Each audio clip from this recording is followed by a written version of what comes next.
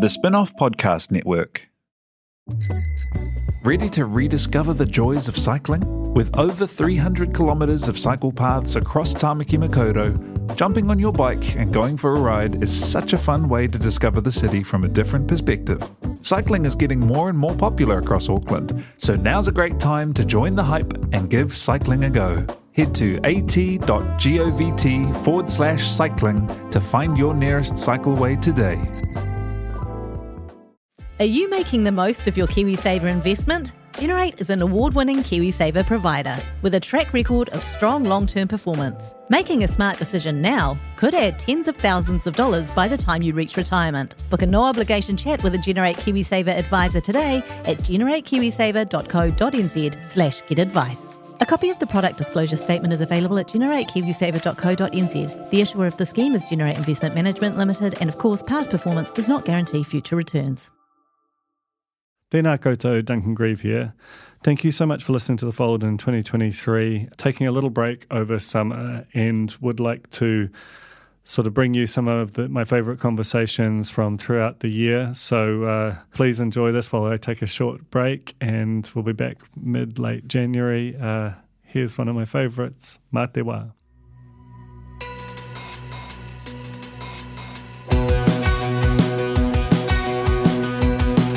No mai hoki mai ki a The Fold, e mihi nei, ko Duncan Grieve tōku ingoa. My guest today is Noelle McCarthy, who, man, she's so many things. I reckon we must be a very similar age. We certainly came up in a similar way, moved in similar circles in our early 20s. She recounts very affectingly and vividly and grand her memoir, her fantastic memoir, which came out last year. She came up from Ireland, was working as a waitress at Prego and desperate to get into the media, and so took a job, or basically volunteered at bFM during a time when bFM had almost an outsized cultural power, even though its actual cultural power was very high. During an era where there were a lot of very big, super talented personalities, but also this, it was a culture that's kind of unimaginable today, and she gets into that. From there, she moved to News Talk ZB and RNZ, really like just the opposite of bFM in so many ways, but she talks about all the things she gained from all that. She was living almost these two lives. She was this kind of cool society, kind of it girl who was in the papers during a time when, as Shane Carey talked about a few weeks ago, and Noelle makes reference to this, there was a kind of vicious gossip kind of coverage culture in our papers in ways that, again, the scenes in Grand there are pretty searing. She ends up getting sober and starting a business called Bird of Paradise, which is, I think one of the first and certainly one of the most important podcast companies in this country, that her and her husband, John Daniel, who's hugely talented and cool writer and podcaster, just amazing intellect in his own right, which they run, and they made Getting Better, the Emma Espin's Year in a Life of a Māori medical student, which she's talked about on this podcast as well.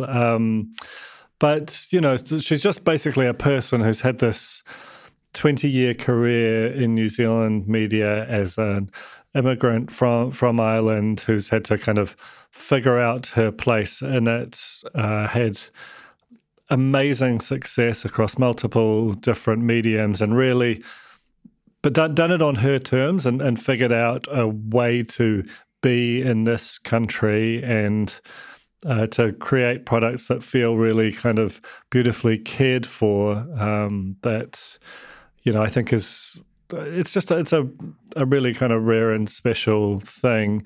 The latest one of those is Dear Jane, which is a podcast on the Spin-off Podcast Network, which is out any day now if it is not already out.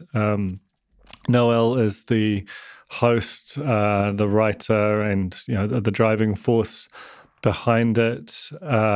It is, as she says, it's a survivor story. It tells the story of a very young woman, a 13-year-old who enters into a relationship that quickly turns sexual with a youth group leader, about how that could happen and about the echoes of that throughout her life, and then leads to her kind of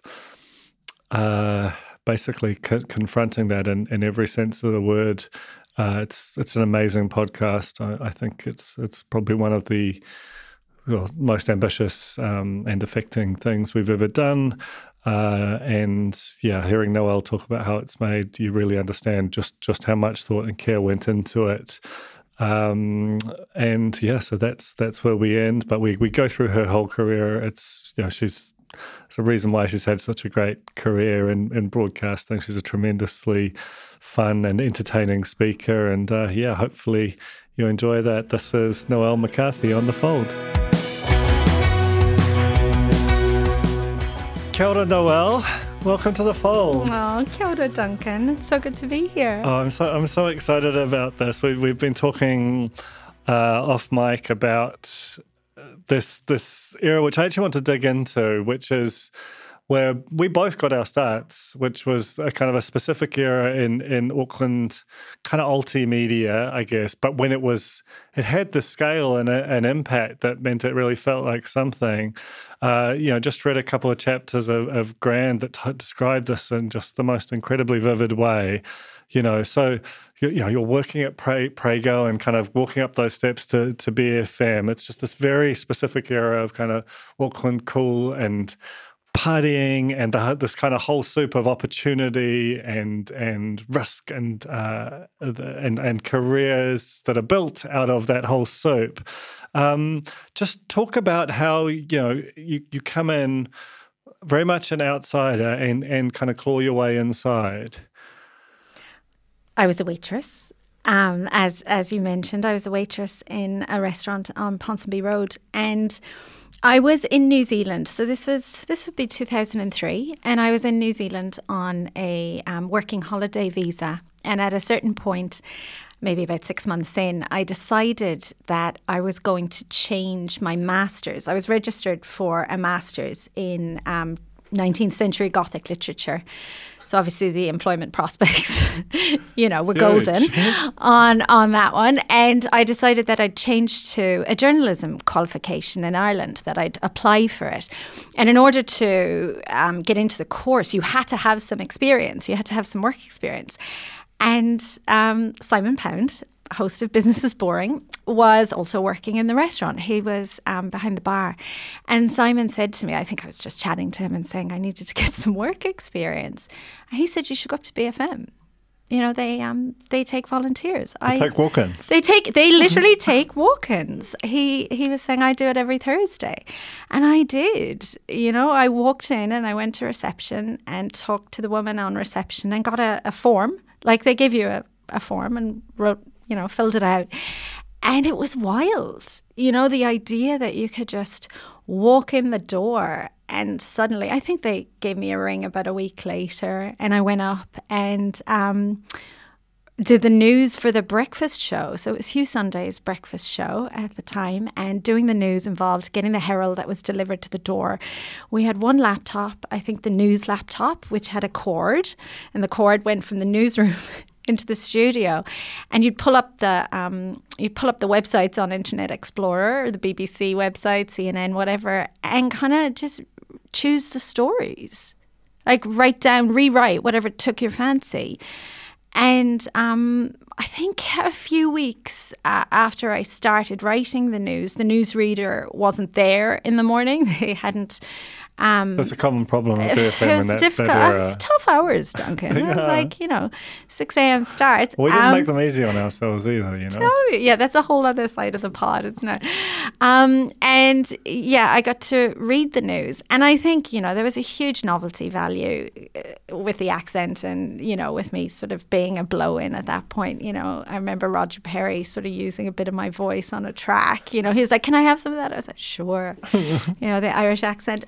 And that was the beginning, and I ended up being at bFM for, I think it was just over 3 years. I ended up working there as the news and editorial director, was the official title, and I talk about that in grand. It was the first time I'd had a business card. That was probably the last. But of course, the great thing about being news and ed director and working on the breakfast show was that I got to do the political interviews. So at the time it was Helen Clark, who I tried to call, I think I called her Prime Minister the first time that I interviewed her, and she said, "Call me Helen." Like she meant it, so I did. And Don Brash was the leader of the opposition and then replaced by John Key. So, to go from like being a waitress and before that a student in Ireland to, I remember trying to say it to my dad in Ireland to explain to him. I'd made him a CD of my Helen Clark, Monday morning interviews. And he's just like, what are you doing? You seem like you're making it up. Yeah. Well, and that's kind of one of the things that was so sort of electric and special about bFM in that era, and that it had a big consequential audience such that it could rationally ask for time from the Prime Minister. It was very smart, I think, of Labour and National to decide to do that. Obviously they were very canny about realising exactly, as you say, the reach of that audience and the importance of, of having exposure on the station. Yeah, absolutely. But also that it could go to someone who was so fresh off the boat in every sense of the word. Do you want to just sort of recall a bit the sort of atmosphere at the time? It seems to me that there was this amazing kind of combination. There were just so many people sort of listening and wanting to go to its parties, and who had some tangential role, almost all of them unpaid. There was kind of a boys' club that I was going to say a lot of the women unpaid. But, when I think about it, Duncan, it's Narnia that comes to mind. When you push the fur coat out of the way and you're suddenly in the back of the wardrobe and it's a whole other world. Like, I remember the first time hearing Paul Casserly's Wire, just realising sort of the talent that was at the station. And then Havoc, of course, Mikey Havoc was on air. A Trailer with a Cage, Jeremy Wells was there. Steve Simpson and Jeremy used to do the Saturday Special on Saturday morning. Bill Curtin was a programme director, incredible, TV maker. And I knew nothing. I cannot overstate how little I knew about broadcasting. I really, the radio was the thing in the corner of the room in the kitchen when I was growing up. I went up to bFM because Simon said they took volunteers, and if he had said it was a newspaper that took volunteers, I would have gone there. I had absolutely no affinity with broadcasting, but to suddenly be in the middle of this circus, because it was in so many ways, and seeing someone like Camilla Martin, who was a breakfast host, during my time there, who I think Milla was like 20, maybe. We had her 21st as a bFM gig, so she would have been 20. Totally. And just electric, like an electric and kind of really memorable broadcaster from the get-go. Funny, knew her music. For someone like me who never even listened to the radio besides the news, this was extraordinary. And while you were there, it's funny because I was actually thinking the other day about the Exclusive Brethren story, which is, it's not inconceivable. That swung the 2005 election, which was so tightly poised at the time. This is when Don Brash sort of casually revealed that he had been in talks, which had been... Well, he was quite angry. I had to re-listen to the transcript in order to write, when I was writing Grand, and I remember... But you broke the story. I mean, there's the point. Well, I asked him, all I did was ask him the question. Yeah, that's all you ever do to break a story. Come on. And it's true. But again, it goes back to your point about the fact that, the political leaders deemed it important enough to make their weekly appearance. And I guess what I hadn't realised was that obviously the pressure was building on Brash at that point because, as you say, things were on a knife edge. It was coming up to the election. And, he was at the point where, for one reason or another, just decided, I've had it, I'm going to say it.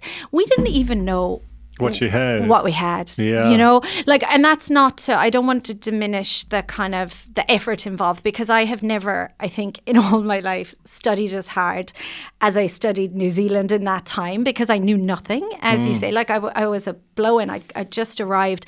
We used to get the Listener every week delivered to bFM, and I would just, it was Finlay MacDonald's era in the Listener, and I would just Great era. you know, read the Listener from cover to cover, and sort of, you know, read Gordon Campbell, just try to understand what was going on, you know, and you know, do the prep in the morning. But, you know, anyone would have asked him that question because it was the question. You know, we got the slot as well. He'd come on at 7:30 or 7 o'clock. Well, I think but, you know, not to, you know, I it's true that people would have asked the question. It's also about the atmosphere you create that probably is quite disarming, you know, to well, I remember Camilla asking like him, like, if a woman who breastfed her dog should get the benefit. And, you know, he gave it a good go at answering that quite seriously. And we then used it as a sting for the breakfast show, you know. So I think there's something in that. A beautiful era. So, and the crazy thing was, they can't, like, actually bFM to Newstalk ZB, which sounds utterly psychotic as a trick to make, is not completely without reason. I mean, Marcus Lush is another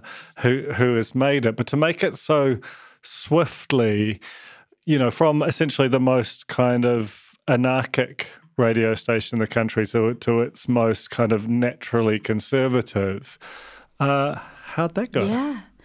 Bill Francis had put out an autobiography, and I was interviewing him about it for bFM. And I'd been at bFM for about 3 years at that stage. And I guess I was sort of champing at the bit. You know, I did want to. I was doing a wire show, which, you know, to this day I think is a fantastic format for anyone who wants to get their head around broadcast journalism, you know, because you're just doing live interviews, you know, on the day, every day. But I was doing a wire, and I was interviewing Bill, and, you know, I think I gave him a bit of a poke about the fact there weren't that many women in the storied history of talkback in New Zealand. Besides, there's more now, but this was 20 years ago. And he said, you know, why don't you give it a go? You know, come over. And of course, like, I was doing Midnight to Dawn, which is its own thing. Like, that's not, I don't think it's necessarily representative of the station or of anything but itself, really. Well, especially because back then, listening to that or engaging with it was one of the, you know, there wasn't a lot around then. Like, the internet was kind of useless. That's right. You know, there was a relatively small amount of total media created. This live product that was weirdly entertaining. Like, if you ever came across it. Oh, when you listen, even now when I listen to Talkback, you know, when I listen to Marcus, you know, who is you know, absolutely up there in terms of practitioners, you know, who makes it seem so effortless to create the sense of community and something celebratory without any cringe. You know, it is really just like the best and weirdest of people. I think for me, you know, in my 20s when I did it, I didn't know how much I didn't know. I'd gone from, as you say, like this sort of very progressive liberal bastion of student media into having to fill 5.5 hours of live radio every night. You know, it was a baptism of fire, I think. And, you know, when you're spending that much time with people, because that's what it is, you know, it's spending time with people, you sort of, you're almost a relative. Like, you know, you're just, and there's a kind of there's a pressure because, you know, you don't know misery until you're an overnight talkback host with an empty board, right? Like, I do remember, I mean, there's a very surreal quality to those memories that I have of talkback. And I didn't write about it in Grand, you know, I want to go back to it at some point because it was so surreal. Like, I remember just sitting there some nights watching the TV, which would be on mute, and talking, like narrating the television to people, and they would ring me and we'd be watching the same thing or having that sort of weird communal experience through the radio. Making my heart hurt. But they hated me as well. You know, there were people who just absolutely hated me, and they wanted to talk about Ireland, and I was really self-conscious about that because I just wanted to be accepted as a New Zealander. So it was terrible, you know, it was a terrible sort of disconnect. But when I look back now and I think about that time and I think about the things that it taught me, it was so useful. Like, I didn't do it for long. I think I lasted about 6 months and then, I quietly had a breakdown and was like, I can't do this anymore. And luckily, had something else to do, so that was good. But it was formative, actually. From there, you go to RNZ, where you spent quite some time, and reading back on the way you were accounted in Grand, it seems like this kind of combination of like, this is an extraordinary job, and it comes at a time which is just incredibly challenging for you. You've got. And like these two things don't seem to be able to work together, and ultimately that sort of comes due. What was your, just tell me about your sort of that run at RNZ and where you're leading this life as a kind of, like almost like an Auckland version of an it girl, like you're so in the scene and this big figure there, but also have to work at what is then a much more, even now it's relatively staid institution. Back then it was a wholly different thing. Yeah. And to try and make those things make sense together. Such a tension, and again, I didn't necessarily see this until I wrote Grand, because I was hired at RNZ to do Summer Noelle, which was, I didn't name it, but, whoever did is very pleased with themselves. And it works. And it worked, yeah. And I mean, it was just it was an amazing format because, again, interviews, and we could interview whoever we wanted. Well, I think I was on Summer Noelle. Yeah, we loved it. Yeah, we've talked on many, and the other thing was, of course, it could be as long as you wanted, these lengthy interviews that, I started doing and finding, the revelation at RNZ was that the audience did have an appetite for that. They would stay with you for a lengthy interview. And also, it's an extremely smart audience. It was an older audience, but I had sort of experienced that in one sense at ZB, but this was different again. And the joy was getting to do stuff. I wasn't just talking. I'd have to prepare for an interview, like it was, you could call up Joyce Carol Oates if you wanted, and because she'd see, New Zealand, I haven't talked to them, I'll do it. There was a lot of stuff we got, I think, simply because we asked for it, and then you find yourself in a situation where you need to rise to that, and that was such a joy. And then because I was there and because I was learning, I was getting the opportunity to fill in on these other shows, these big shows, big live radio shows. But at the same time, as I talk about in Grand, in my personal life, there's a whole heap of other stuff happening, which is that my drinking, which, had been sort of broadly speaking manageable up to a point. I mean, without wanting to sound too judgmental, like media has been historically, I think, a very forgiving industry for personal foibles. Well, and it's a real boozy industry too, It's funny, now when I watch films or TV shows like The Morning Show, any situation where there are sort of boundaryless workspaces, I find I can really, between bFM and in the intervening years, I can really relate to that, and that combination of having microphones and lots of alcohol around, I think is explosive, and can be. And, I'd come from that, really. And that's not to judge anyone or, these are different times. This is pre-Me Too. We have had a seismic reckoning, I think, around this stuff and are continuing to have. But going back to 2003, 2004, 2005, and as you say, Auckland, the city that it was, the scene that it had, navigating all of that, I think, was really, it was really challenging. And at the same time, then showing up for work and doing this very sort of grown-up job. Well, and then there was a pressure to, part of doing the job was also showing up and really showing out at those kind of events. And, I think that, you look back on it through a contemporary lens and it seems completely insane. And at the time, it just was the most natural thing in the world. Well, I say in the book, I didn't know I could say no.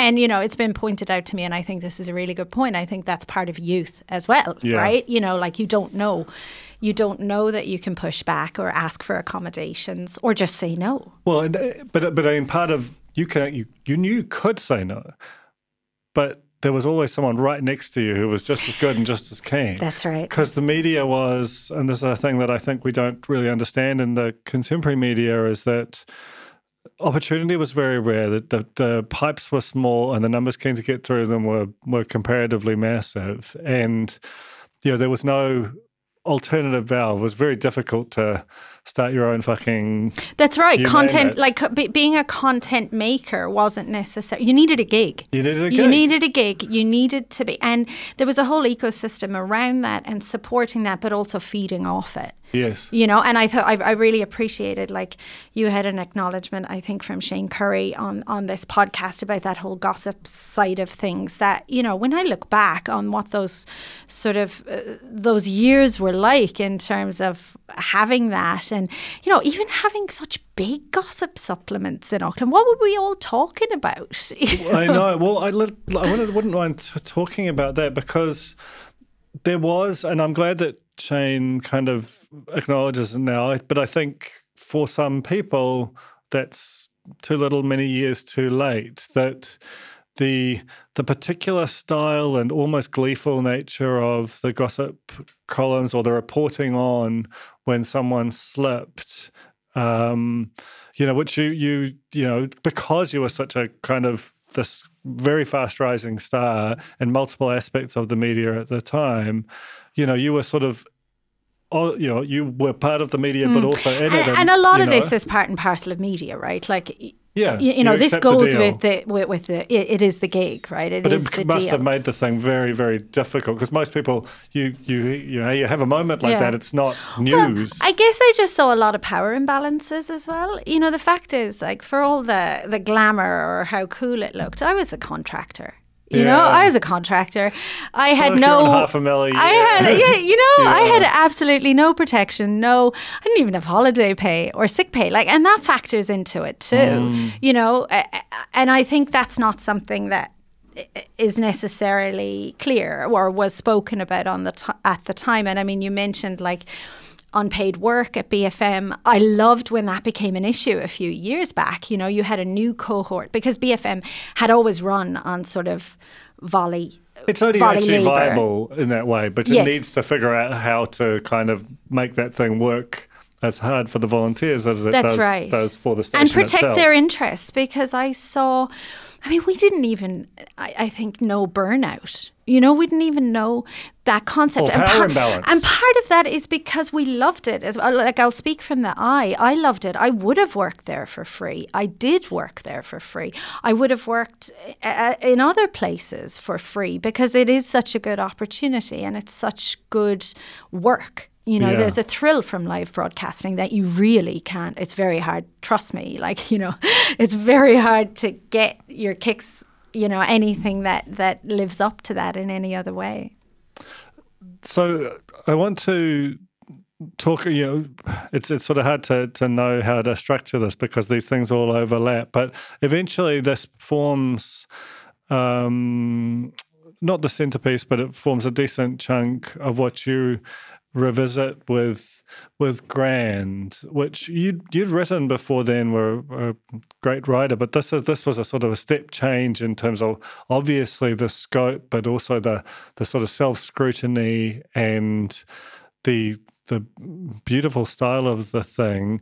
You know, tell me how you came to decide that you wanted to put that thing and went about constructing it. Sure. I mean, I got older, which is one thing, and that's very useful, I think, for self-reflection and all the rest of it.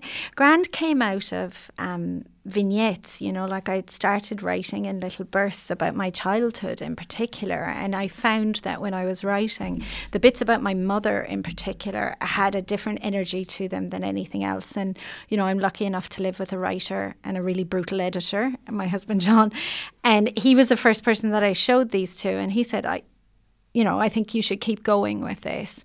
And then eventually as I sort of generated more of it, I realized that it was a creative nonfiction memoir, and it was looking at that relationship between myself and my mother, and ideas of sort of intergenerational trauma and legacy and things you pass on, and the differences and the resonances between her life in Ireland in the 1970s and my life in Auckland in, the early 2000s, because that was really when, it's a recovery cliche, but that was kind of when I was hitting my rock bottom, in terms of my drinking and being able to cope in general.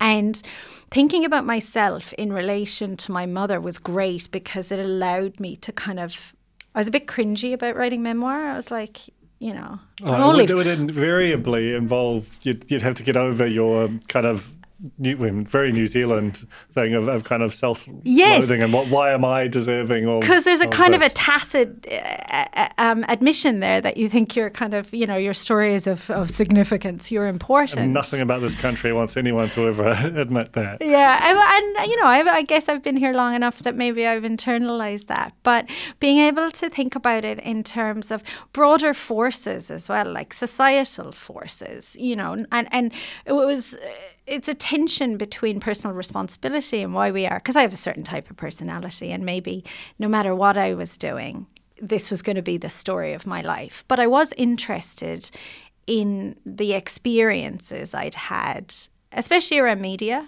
especially around radio, which I'm writing a bit more about that now. So, I won't spoil too much of it. And I'm still working out the thoughts, to be honest. But I do look at those sort of boundaryless spaces and see how how I tried to function in them and what happened to me.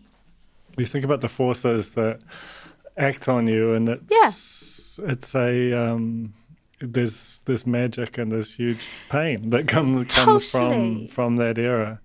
Let's sort of flash forward, because on the other side of that is a bit of paradise. This podcasting business that you've created, which has become, I think, one of, if not New Zealand's most significant. How did you first kind of glom onto the medium, and what was it that sort of made you think, oh, this could be my thing? I'm just writing down what you said there in case we need it for new sponsors. Most significant. What happened? Summer Noelle got cancelled. So 2016, because I stayed working, I sort of stopped drinking, and I was lucky enough that, I was still able to work. And so, luckily I was a few years sober when that happens, which is kind of like, I think if you work in the media, your show's always going to get cancelled at some stage, right? So that's what happened. And I was pretty, I was devastated at the time, but I was also working on a podcast, because RNZ had Paul Thompson, who was CEO of RNZ, had asked me to make a podcast, and it was going to be the first podcast that RNZ were going to make. And it was called A Wrinkle in Time, and it was about aging.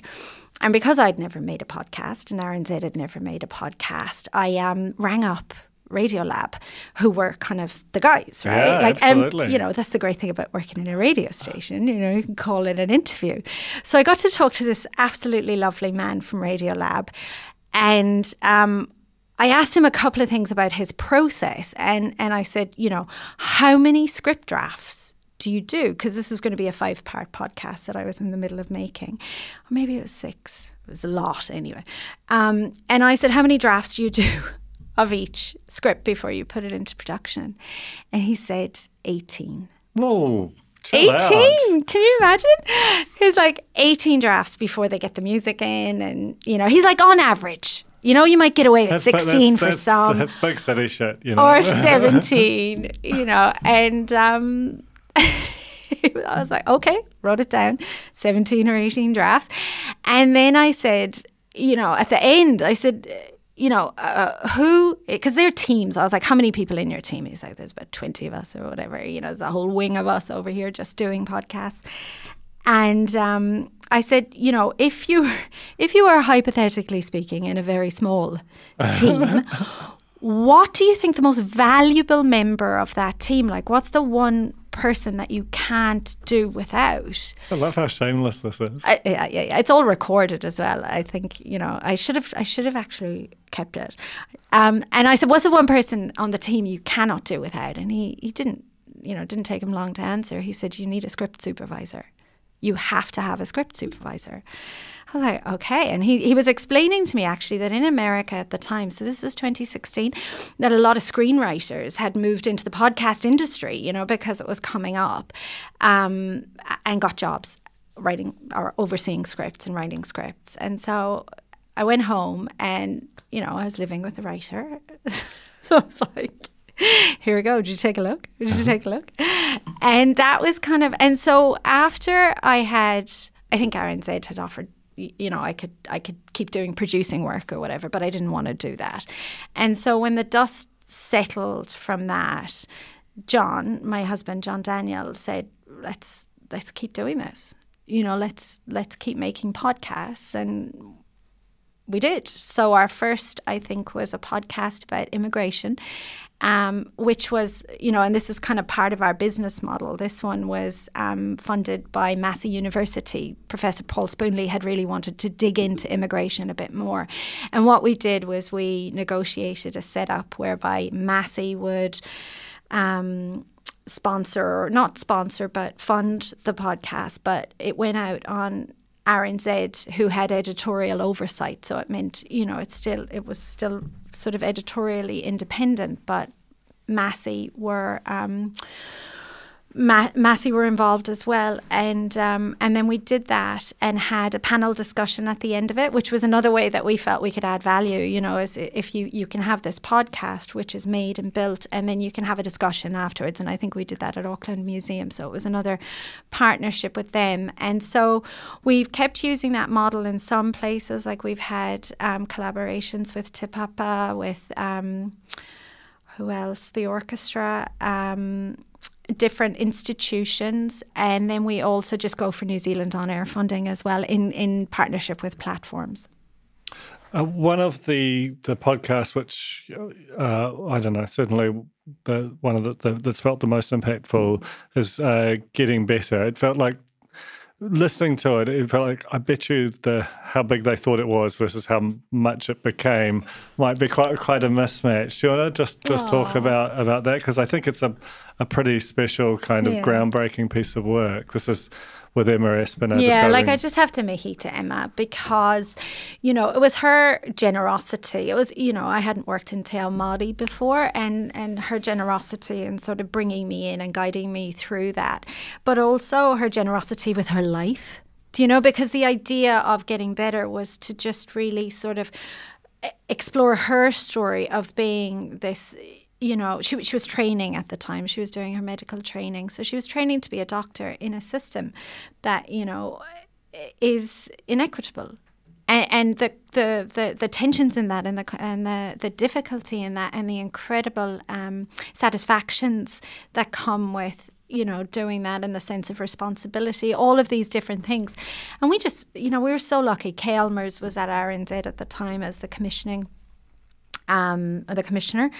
and she mentored me through that in so many ways, in that process again, because we just went around the country and we found these incredible kaupapa Māori, in a lot of cases community-based providers who just, because of Emma's relationships and because of the work she was doing, they let us in and they let us tape, and Emma as an interviewer did just extraordinary work, so that was.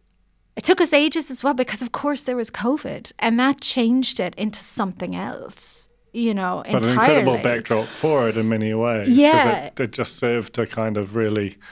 And I mean, Emma's written just so beautifully on the spin-off about being on the front line of that, and being part of our health workforce and what that meant, what that meant for her. The thing about Getting Better was that in so many ways it showed me what is possible when you are telling a personal story, that you can people don't listen to statistics, they listen to stories, and I think that was a real penny drop moment for me, realising that that helped me. It helped me with Grand, it's helped me with everything we've done since. Well, that is a pretty effortless way to segue into Dear Jane, which is out. If it's not out now, it's out any day. Tell us about the podcast and its genesis. So Dear Jane is a survivor's story.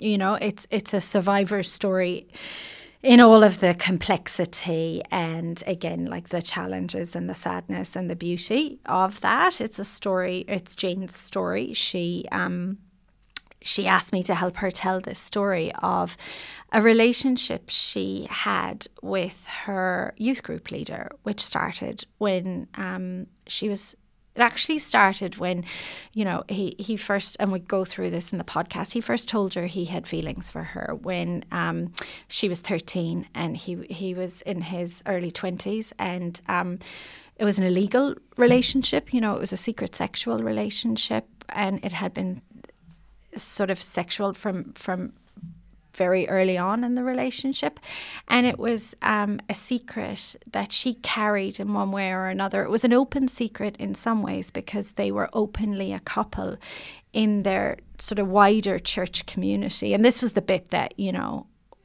when Jane told me this part of it, this was the bit that I thought, what? You know, how? And so, you know, that was a big question I had going into the project. But it was also a guilt that she carried and carries such a long tail on this. You know, she's a mother now. She's in her 40s, and she wanted to address this. You know, to go back and to go back and to move forward, I think. And I don't want to give away too much about, you know, what actually happens in the series. It's 5 episodes, but I think for her, you know, a big part of doing it was she wanted people, anyone else who's been in that situation, you know, to sort of see from her experience that it's not theirs to carry the guilt and the shame of that. And throughout the course of it, you know, we go to experts, we talk to a lawyer, we talk to a psychologist, and we also approach the church because this was a youth leader in a church, and, you know, we wanted to give them a chance to respond to that. And of course the man also, you know, he engaged with us much more so than I thought he would in the process. So he's part of it as well.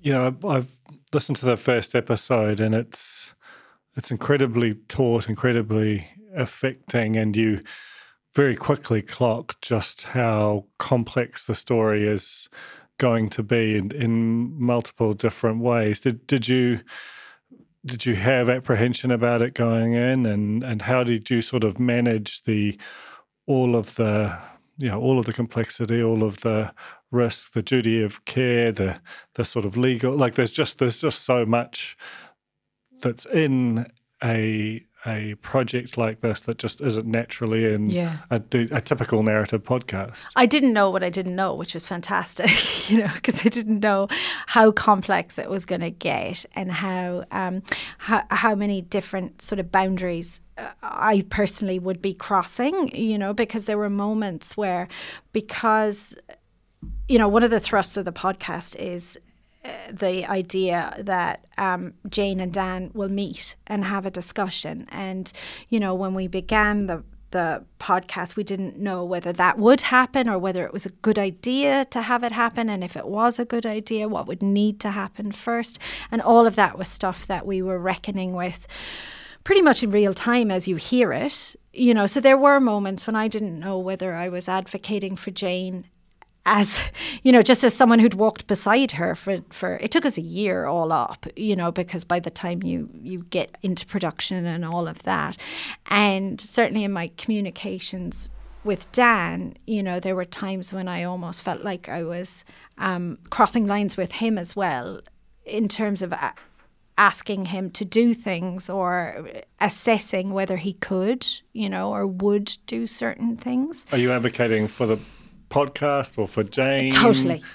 for the get. Like it's a lot of things that have to be weighed. 100%. And there were one or two, in terms of these meetings, one of the things that the psychologist explained to me is that intention is of paramount importance when you try and do any kind of reparative work like that. And I mean, that's well above my knowledge or experience, as a podcaster. I'm not a psychologist, but I have to again, acknowledge the spin-off for having we had a duty of care protocol, which made we were also dealing with other people who were carrying a lot of sadness. Jane's family members agreed to be interviewed. Her best friend from the time agreed to be interviewed. The people who were working on the team, who we also had a duty of care protocol for them. And that I felt helped to keep everybody safe. And I really, our producer, Maddie Walker and Amber Easby and Toby Manhire, who's our EP, everybody was involved in making this a safe process, or as safe as we could make it. But it's sort of happening in real time. So we weren't always sure what people's reactions would be when you approach them, in the first instance. And I want to thank Kirsty Johnston as well, who is doing some really cutting edge journalism in terms of trauma informed interviewing.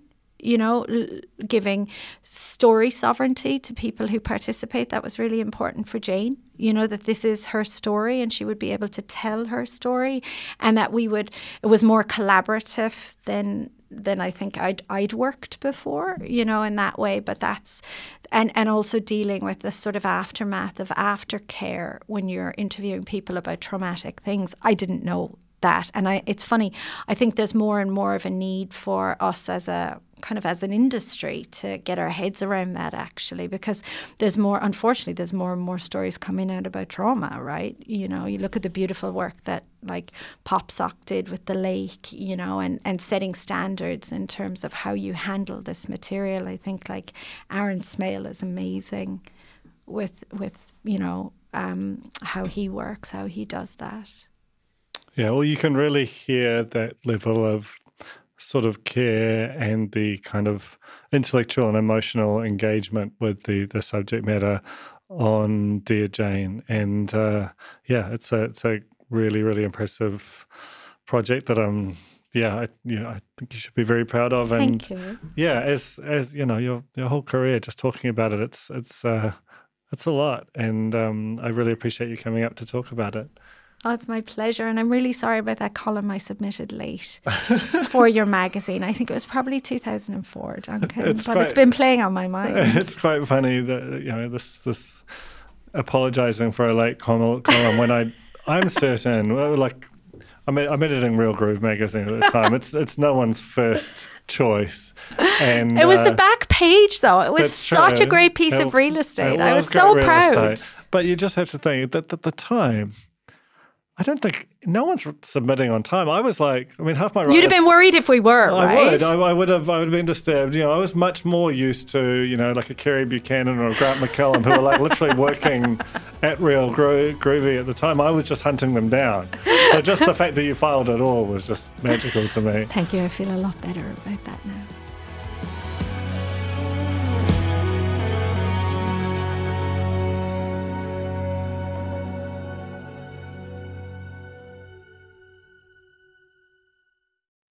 Kia ora e te iwi, Te Aihe Butler here, podcast manager at The Spinoff. If you enjoy listening to our podcasts, consider supporting our mahi by signing up to become a Spinoff member at thespinoff.co.nz/donate. The Spinoff Podcast Network.